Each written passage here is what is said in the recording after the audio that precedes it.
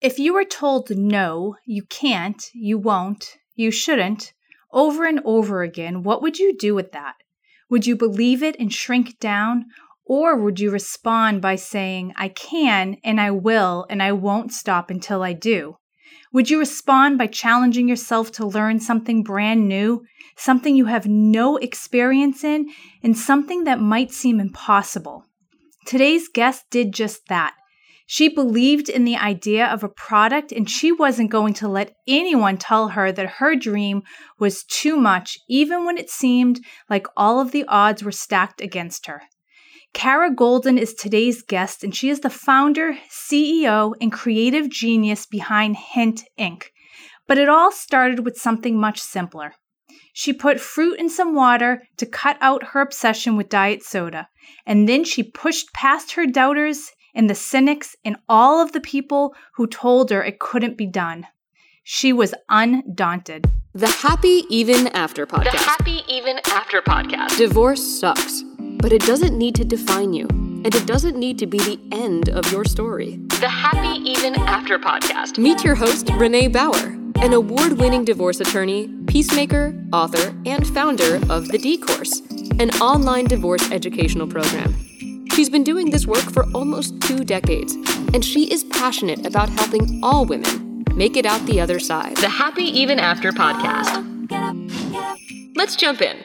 Hey everyone, welcome to another episode of the Happy Even After Podcast. I am Renee Bauer, your host, and I am so super excited for today's guest. So I'm going to just jump right in and introduce her so we can start talking.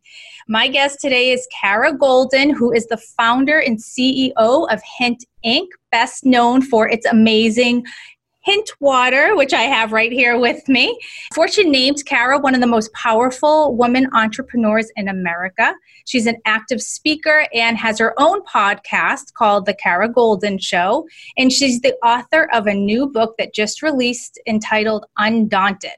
But when she started her company, she had 4 kids under the age of 6. And this is my favorite story. On the way to the hospital to have your 4th child, you actually stopped at Whole Foods to ask the manager to put your water in his store. So that's amazing. So her story isn't one of an Ivy League education or connections that helped her rise to the top, but rather one of grit and determination.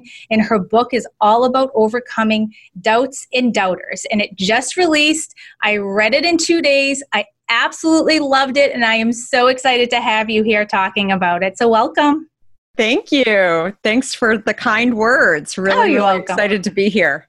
So one of the first things in your book that jumped out to me that was just like a super fun read, and I could almost picture you doing this. You had just graduated from college, wasn't an Ivy League school, you needed a job, and you literally knocked on doors, hit up customers at the restaurant that you worked at, and showed up at an office building and said, give me a job. Where the heck did that come from? Because that's so much more than a college degree. That's a piece of paper. But what you put out there is so much more. Oh, so funny. It's still my favorite restaurant in Phoenix, the Teepee. It's the best Mexican. I have cravings for it all the time. But it's, basically I felt like, it all kind of started with one conversation where, I was waitressing to get myself through school, and this guy would come in there, and he kind of was back every month, and he'd come in and sometimes he'd have friends with them. Sometimes he just came in for great margaritas or Mexican food. And so after a while, he's super nice and remembered me. And after a while he said, oh, where do you go to school? Are you graduating? And I said, yeah, I'm graduating. And he said, what do you want to do? And I was just I don't know. I have no idea, what I want to do. And I told him, I was a minor in finance and a journalism major, and I wanted to do something that I love doing every single day. And I didn't know any further than that. And so he told me about his job and why he was in Arizona so frequently, because he was working on getting products on movie sets. And again, I'm a college student. I'm like, really? Like Anheuser-Busch has a job like that? Like, that sounds great. Like, I was like, you know, right? I mean, imagine you're that age, right? You're 21. I'm like, wow, like whole new world, like opened up to me.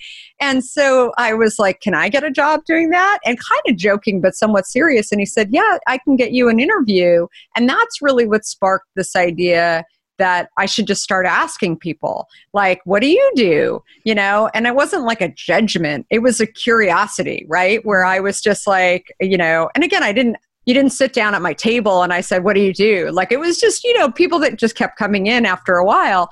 And so what I found was that a lot of these people actually wanted to help me, right? Like, they'd be coming in. I mean, Phoenix and Scottsdale is obviously like a melting pot for people coming in, and spring training was going on at the time. So people would come in from all over the US. But what I found was that because I had no idea, and I actually shared with them that I was open to a lot, they would say, yeah, if you're ever in the Chicago area, like, you know, show up and I'll like have you interview. And so I ended up going, and won't ruin the whole story from the book, but I ended up getting a plane ticket. And basically I knew before I left that I was going to go from Phoenix to LA, San Francisco, Chicago, Boston, and New York, and spend like a month doing that. And as I started telling people that I was like going on this journey, they're like, oh, you know, you can stay at my parents' house. You should talk to my friend who works at McKinsey. And what I found, like those 30 days, I not only was traveling by myself, you know, and learned so much about myself and had so much confidence in myself by the end of it, but I was also just, you know, I was listening to every single thing, because I think the problem when you graduate from college, I think, is that, you know, you're trained, but you don't really know what these jobs are. Like, maybe you know what the mailroom is or an executive assistant, but you don't really know like what a sales training program is and what it entails. And so I think I had like, because I really knew nothing and I was willing to own the fact that I knew nothing, there were so many people that were just really kind along the way and also loved my curiosity. I mean, I went in prepared. I was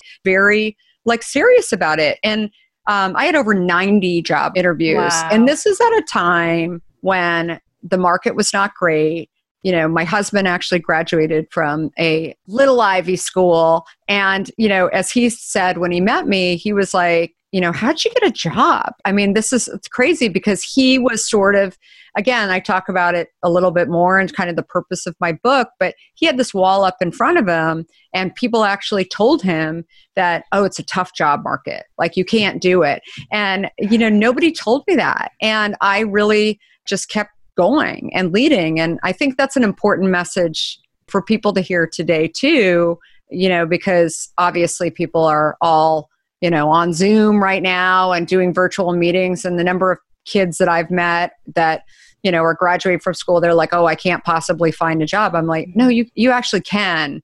You know, you can do it. It's just, it's a choice, right? And you have to figure out where those roles are. And that doesn't just apply to college students. Like, I think if there's a will, there's a way. And I also think that if you go into a situation and you don't try and be the smartest one in the room or the most knowledgeable, which is the case, you know, when I built Hint, it was an advantage that I didn't come from, you know, the beverage industry, because I was able to like go in and say, I've done a lot of other stuff in tech and built some pretty incredible businesses, but I know nothing about the beverage industry. And I'm so excited that you're going to take the time to like talk to me about it. And there were a few people who were like, I don't have time to have this conversation. But again, it's a numbers game and you have to just have grit and have resilience to just keep going. And then as soon as I felt like along the way that I would, you know, whether it was interviewing for a job after college or in my journey, you know, and building Hint, as soon as I found that something great would happen, I would hold that and I'd say, okay, I want to go find another great moment, right? Where it's like, now it's like my lucky time. And so I'm going to, keep going. And I think that is really, what people need to be reminded about, is that the dark doesn't always sit there. Like if it's not going your way, you have to go out and find your opportunities. And that's great advice for right now, because there's plenty of dark and plenty of opportunities for people to pivot. So you say in your book, no means maybe and maybe means yes. Can you talk about that? And what is one of the hardest no's that you've ever had to overcome or turn into a yes?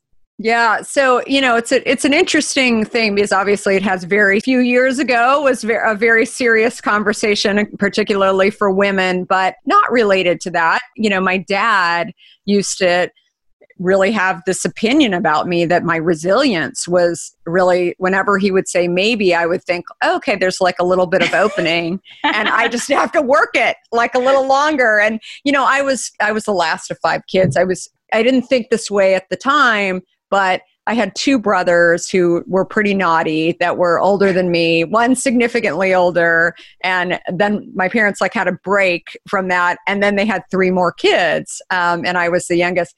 And so they were really good at saying no. Like I would be like, oh, can I go to that party? No. Like I'd be like, why? And what can I do? Which is another thing I talk about in the book.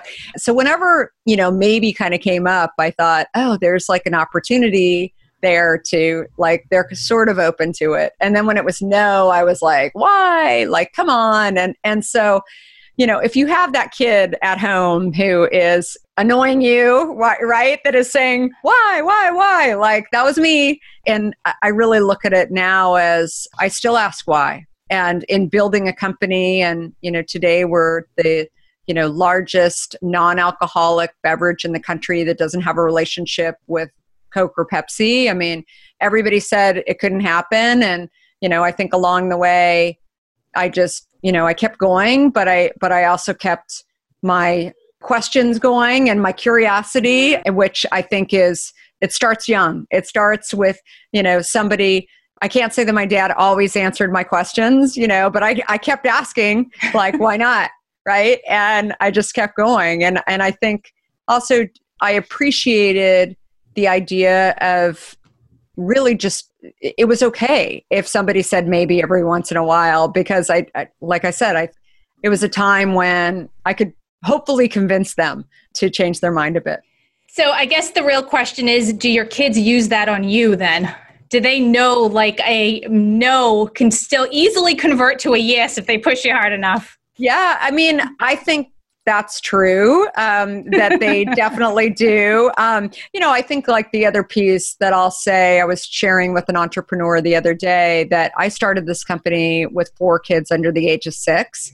And, I'm not going to lie, it was crazy town, right, around my house, like at times. And I had help that came in, but it was still like by the afternoon when I was like, the great news is in starting a company, you can kind of make your own hours. So I still wanted to go do mommy and me classes and do that stuff. And so I would do that in the afternoon. And then, I would have dinner, make dinner, and then I would come back on at night and I would adjust that. And I think that, my kids have grown up seeing a mom that has grit and works really hard.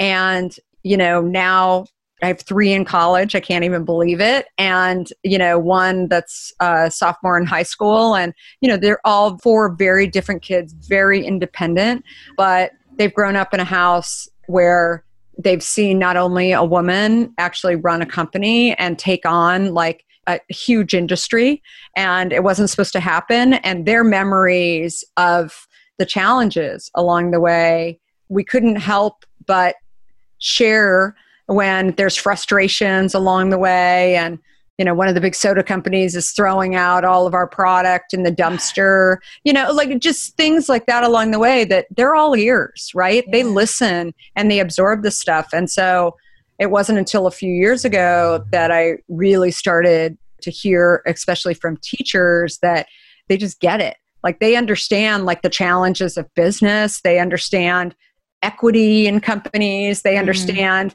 how do you build a company, culture, the importance. Like they really, all four of them, have a good grasp on that stuff. And so I think it's, as I was sharing with this entrepreneur who has very young kids, it's like, it is hard when they're young. And I can only imagine trying to homeschool kids through this, right? And do all that.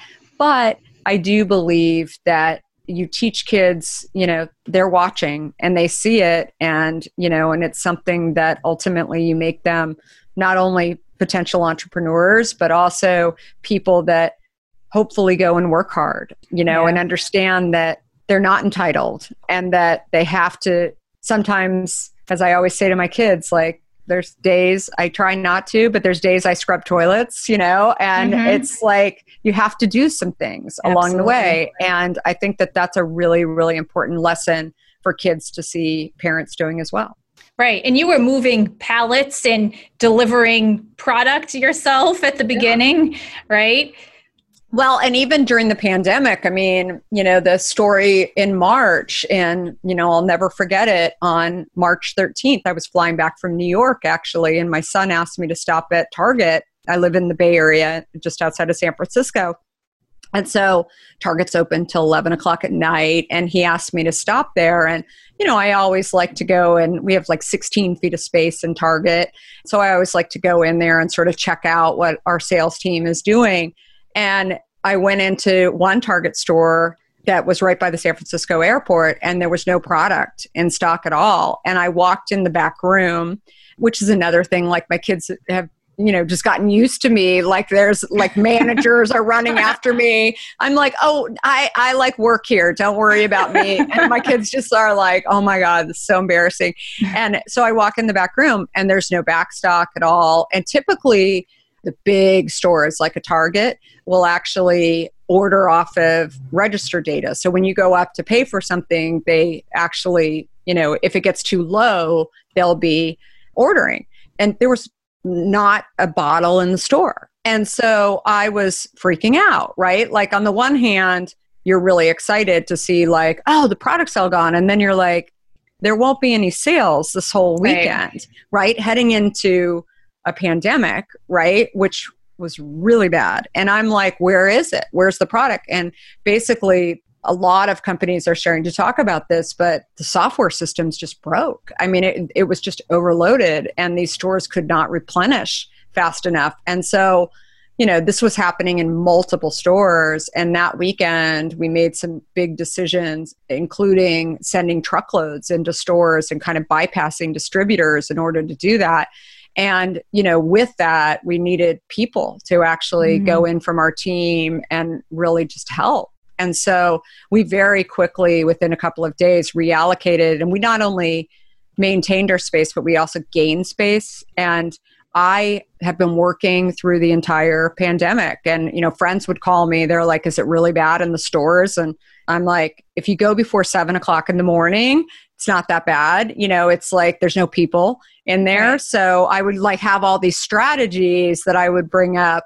But I think the core thing that we were able to do, and I was able to do, maybe it's going back to my waitressing days, is that I can stay scrappy and I can go back there and, I can walk into a Target store now. And the running joke is when I ended up, I was in the beginning was talking to a Target employee, and he was asking about a guy who works in Marin County where I live and where I was helping out this guy, Ben. And he was like, where's Ben? And of course, everybody was, wondering, did he get furloughed? Did he get sick? Like, why isn't he here? And I said, oh, I'm just helping out. And he said, what do you do for the company? And I said, oh, I've worked here forever. Don't worry. He's coming back in tomorrow. And then after a few minutes, I just thought, okay, this is a really annoying conversation. And, poor guy, I said, I'm actually the founder of the company. He was like, wait, what? And he's like, that's crazy. And I was like, I know, it's crazy. And he was like, you're working? And I said, yeah, And he was like, can I have your autograph on my bottle? And, and so Ben's like, you can't go away. You have to like keep coming into stores. And I'm like, no, it's great. But I feel like that actually sent a message to the team too, that it's, I'm going to be watching out for you guys too and building this. And you talked about grit earlier, but I also think it's about the other thing that the book touches on is I've worked in a lot of different cultures. And when I was finally able to start my own company, I knew, what I wanted in a company. Yeah. And I think like that's another piece of it that we talk about. And I want managers to be able to move as they need to and get scrappy and player coach kind of mentality. I think it's important. You have a chapter in your book called Know When to Move On. And I think you talk about, you had some amazing opportunities presented to you from really some of the top companies in the country, if not world, but you chose to get scrappy and kind of dig deep and find your passion. So how does someone know when to move on? And I think that can be not just a business question, but in life and leaving the job or leaving the marriage or leaving whatever their current circumstance is that really isn't feeling good or fitting them anymore. Yeah, I mean, I think first of all, there's a few different things that I look for. And one is, if you're just not really enjoying it anymore. And right, like there's just your personality has changed. You're just not, I don't know, maybe you can't sleep anymore. I don't know. I've never had a problem sleeping. So that is not for me. But I think for me, it was just, there was also an aspect of, I didn't feel like I was learning. And I left AOL. So I was in the tech industry before, for those of you who don't know my backstory. And then I decided to start this company, Hint, which is a water company. And for me, when I was, leaving AOL, I felt like I was one of the youngest vice presidents in the company. I was one of few females. I wasn't the only female, but one of few females. And I was traveling a ton, going back and forth between San Francisco and Virginia and New York. And I really felt like my role was kind of to manage people versus actually kind of having this player coach sort of mentality like it was in the beginning. I felt like now it was okay, a couple hundred people and they're all asking me, okay, what do I do next?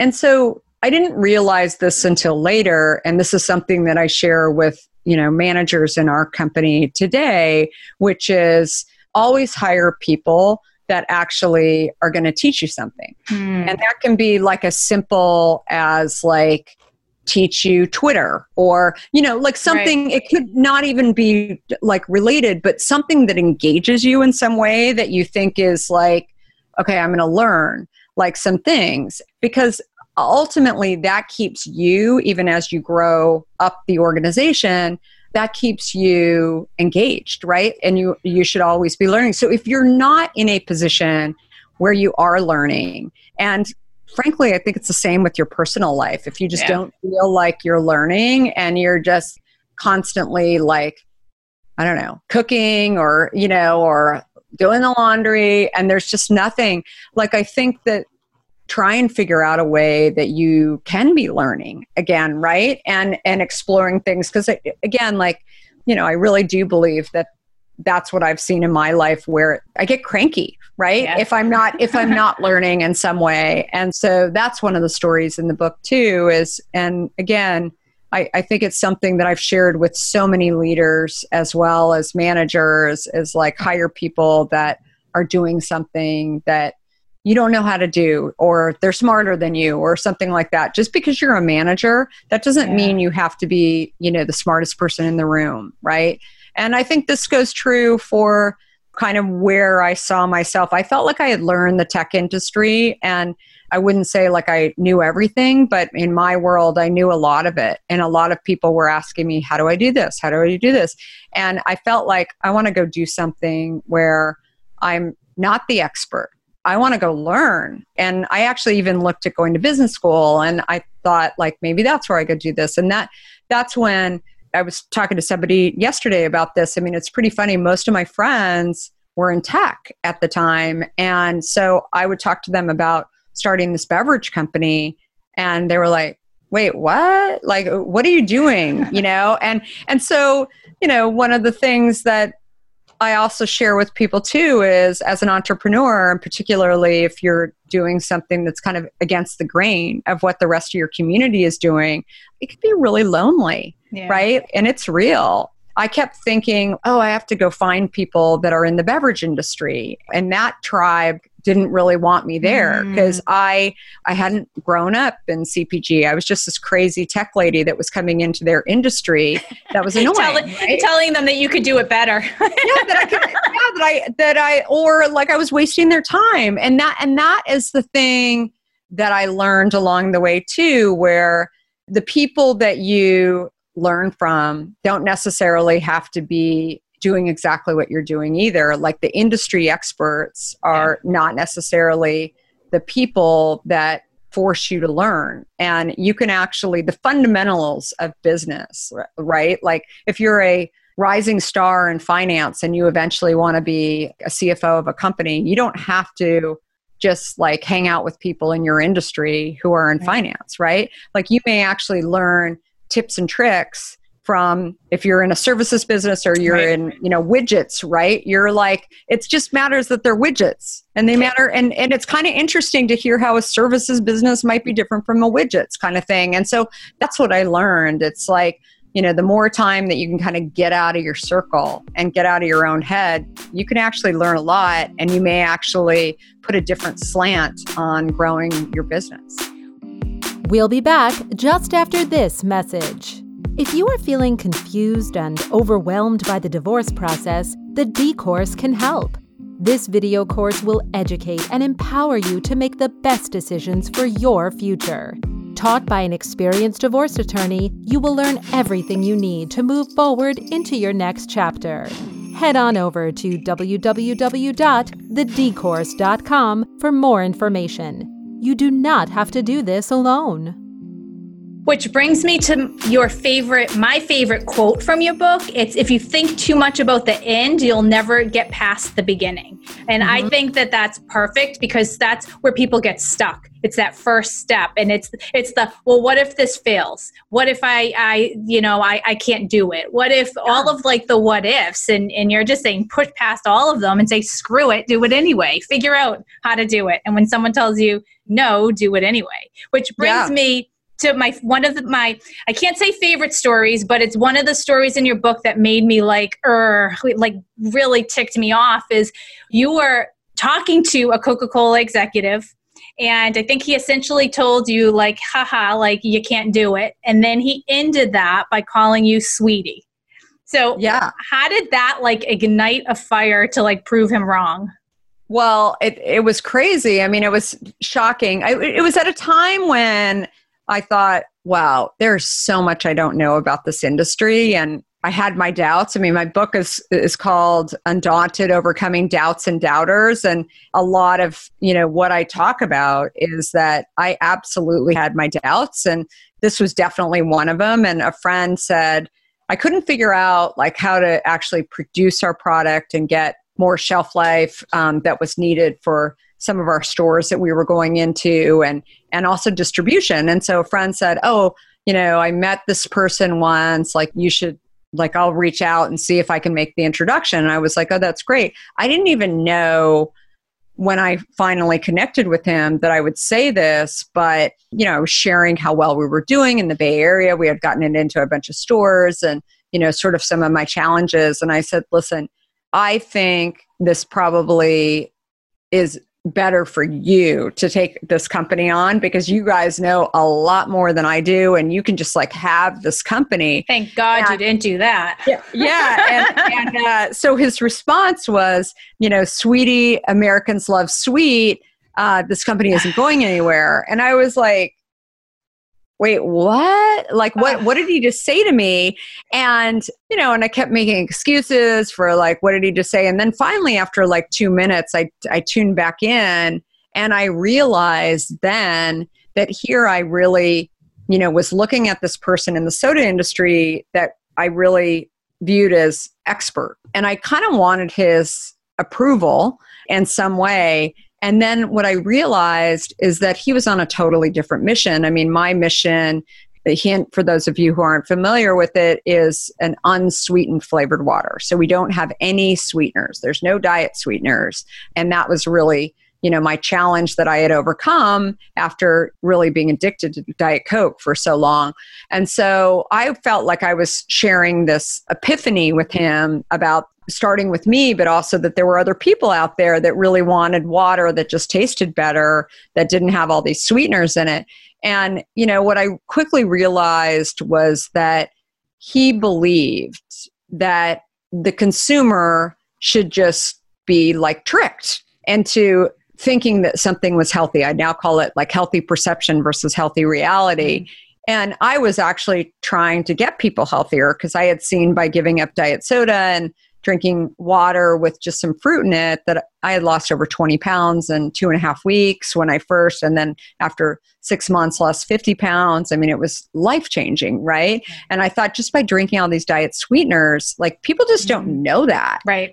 That's the case. So he wasn't really interested in that because he had been sort of trained to actually try and figure out how to get around this. And never did the word health come up.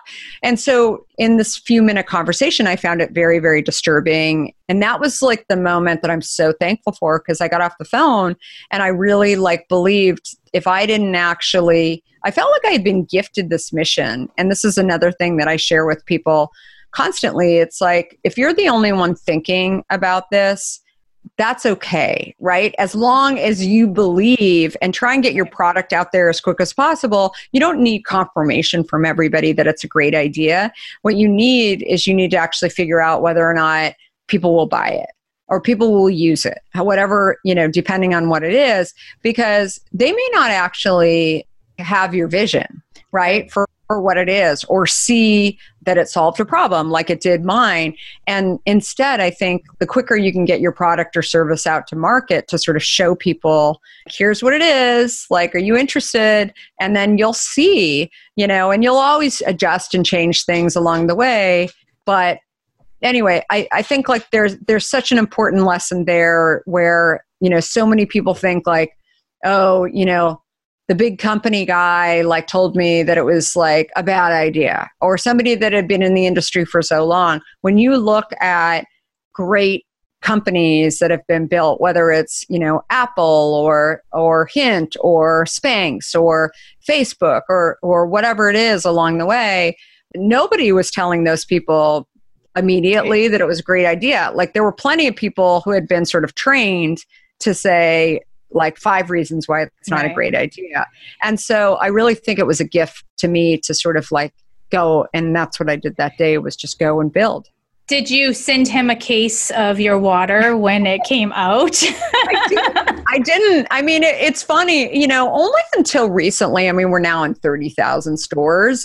But yeah, I mean, it's a longer story, but I mean, that was another piece of this that I really was kind of eyes wide open to, was the power that, the soda industry really has over consumers and stores. So we started 15 years ago. I mean, we really didn't have much traction in Atlanta until kind of recently. I mean, it was, really kind of depressing, how much, soda was living in the city. And I think that it's pretty sad, right? Yeah. Consumers actually think oh, it must be the most popular or whatever. It's there's blocks all over the place. And it's not just the soda industry, it's the food industry, it's the ice cream industry. I mean, it's it's constant. And so I always share with friends when they've come to, the Expo West, which is a big food show, or the fancy food show, they're oh my gosh, there's all these companies. And I said, I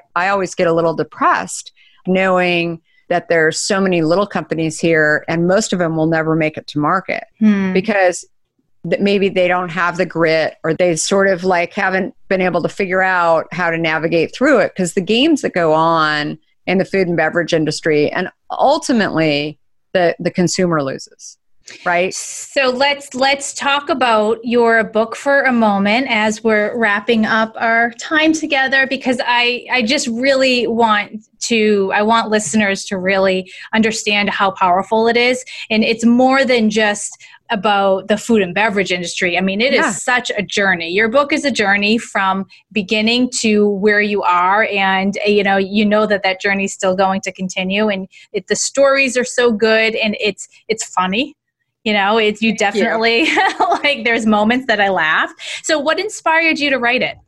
So I've been speaking for the last few years on really building the company and, being a female entrepreneur, and always at these events, there's always the Q&A, not always, but I'd say 95% of the time. And these questions would come up that would almost turn into statements from people saying things like, you're obviously very confident, you've never had any failures, you worked at great places along the way. And what I realized is that there's so many walls around people that they put up for themselves and reasons why they can't do it. And I wanted people to hear through my stories that I've overcome a ton of stuff, but that's not the purpose of the book. The purpose is that hopefully they will read these stories and say, she did it, so why can't I? And I feel like I remember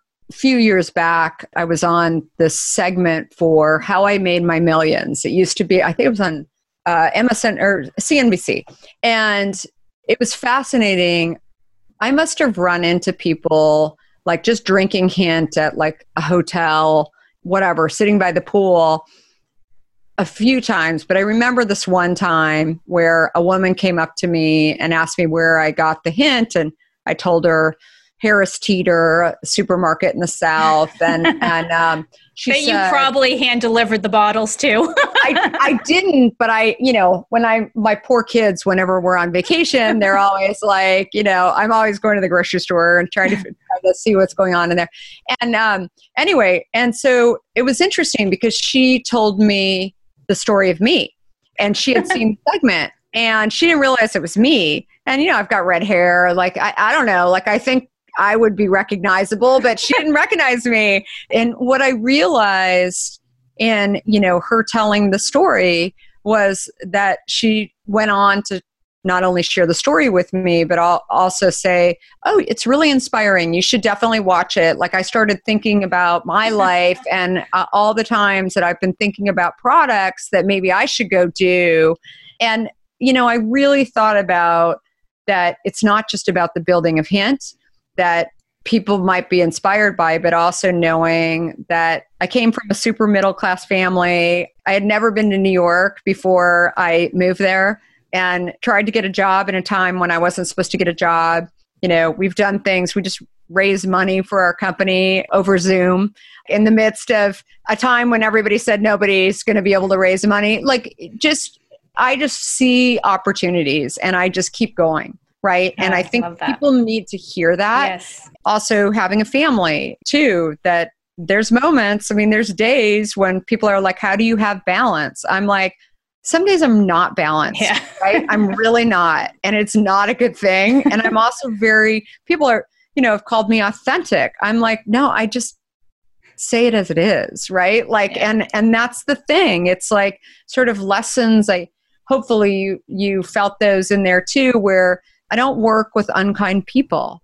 And I think that that's just another really important thing, to share with people as well, that you just have to know your boundaries and you have to, know what you ultimately want to do. And it's really rare that, unfortunately, I feel like we either hear that women who are starting companies are unicorns, and then they're somehow good, or their company fails along the way. And I think there's this in between of saying, no, she's actually done something that I want to hear more about. And it's been hard and there's grit and all those kind of things. And hopefully, we'll hear more people telling their stories as well. Where do we find your book? How do we get it? How do we find and follow you? Yeah. So the book is obviously on Amazon too, but also on undoctoredthebook.com. And we're always, that's off of our website, the Hint website. And so we're always offering kind of fun stuff there where, depending the timing of it, like we're constantly offering either additional supplements to the book or sometimes a case of Hint. And, we've been doing all kinds of fun free stuff over Which is there awesome. as well. That's how I got my case of Hint when I ordered my book. So it was awesome. That's great. In fact, it's super fun. So, and I'll put that link in the show notes as well. And awesome. I have one final question for you. What is your personal favorite flavor of Hint? Okay, I saw that you had the blueberry lemon, and that is a brand new flavor, and it is so good. It is really, really good. But I would say if I have a refrigerator full, cherry is so good. Hands down, that's my favorite too. Yeah. Cherry and green apple are my two go-tos. Yeah, I love the green apple too. But I think that's the thing I remember the thing that was so interesting when I first started this company. I ended up meeting the founders of Vitamin Water early on. And, the thing that they told me was like when people found a flavor that they liked, they would just never have anything else. Like if it was Formula 50, you were like the Formula 50 person, right? And what I found in building Hint, which again goes to the whole topic of, these industry experts or whatever people's path was not necessarily going to be your path. But our consumer still to this day, if blueberry lemon is not in stock, or is not in your refrigerator or whatever, then you're like, I'll do cherry. Yeah, they're all good. Right. They're all good. People do this constantly. Yeah. And I think it's fascinating because it just goes to show you that everybody has their own path, right? Yeah, and it's just not really, the case. We have 26 flavors, and we have 26 flavors for a reason, because I think our consumer really wants variety, and which is extremely not the case. When you look at a Diet Coke consumer, that's all I drank was Diet Coke. I didn't drink cherry Coke. I drank Diet Coke. That was it. Yeah. Right. And so I think it's Hint has really kind of opened up this whole topic of variety and choice, and which is, frankly, I think in sync with what people want in their personal life as well. Absolutely. I think that, it's an important kind of topic just overall. So anyway, well, thank you so much. Thank you. I can't wait to see what's next. Everyone needs to pick up this book because, you guys, it's so good. Yay. It's really, and I'm not just saying that because you're on here as a guest. I mean it. I really read it in 2 days. At one point I closed my office door and put my do not disturb on my phone and read probably the last quarter of it. I'm I'm not going to have anyone bug me while I finish this. So nice. Thank you. So good. No problem. Thank you so much. And good luck with everything, and can't wait to see what the next flavor is. Yay. Thank you. That's a wrap. Link up with us at MsReneeBauer.com. Remember to rate and review and share with anyone you think might find this episode helpful. You can change your story and live happy even after.